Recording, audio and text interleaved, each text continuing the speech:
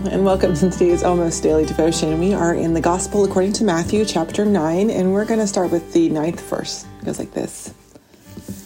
As Jesus went on from there, he saw a man named Matthew. Matthew was sitting at the tax collector's table. "Follow me," Jesus said to him, and Matthew got up and followed.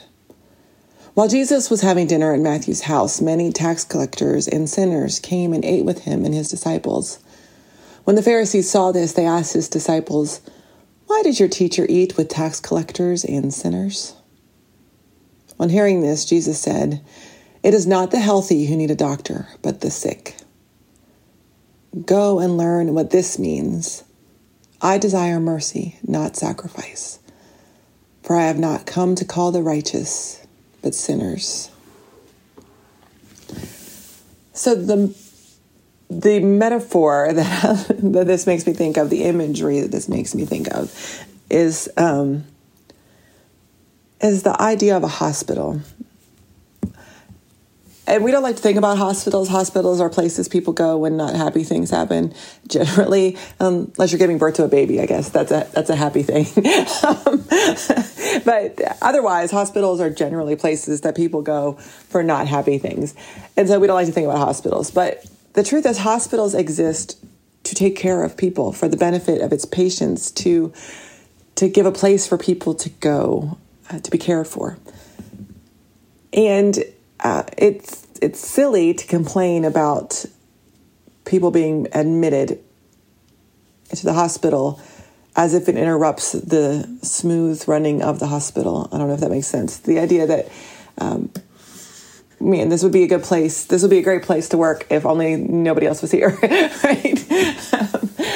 A pastor friend of mine was complaining one time, and he said, "Churches would be great places to be if there weren't any people in them."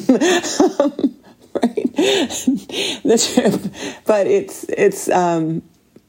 it's too easy to think about this idea of isolating ourselves, of becoming insulated with just the people that we already know, the people who are already here. That the idea that the church exists for the sole purpose of maintaining its members just the way that they are and just the way that they like to be. The truth is, the church exists not for its members, not for the people inside of the walls, but the church exists primarily for the people outside, for the non-members of the church. The truth is that as hard as it can be, difficult as it can be to really allow people a place at the table, to really allow new members and new people to come into your community and to really make an impact, to really find a place there. That's really what Jesus is calling us to do, because allowing a place for a new person, really giving them space, really giving them a seat at the table is what we're asked to do by God. It's what we're asked to do. But it means that we have to give up a little bit of our real estate.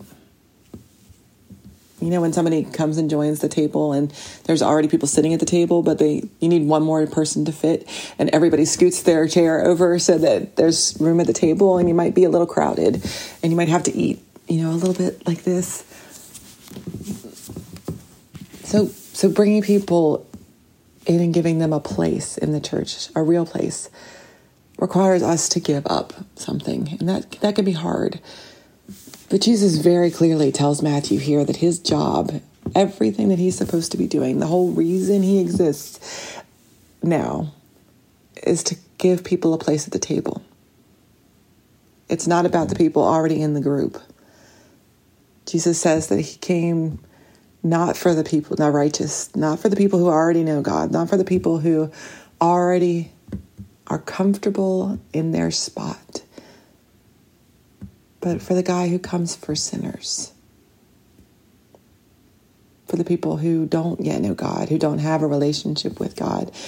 And that may require us to do church different and be different. And it may make us uncomfortable, and it may make us reach a little bit beyond our boundaries of what's familiar. But that is what being church is really about. It's not for the benefit of the people who are already here. but for those who are in need. God bless.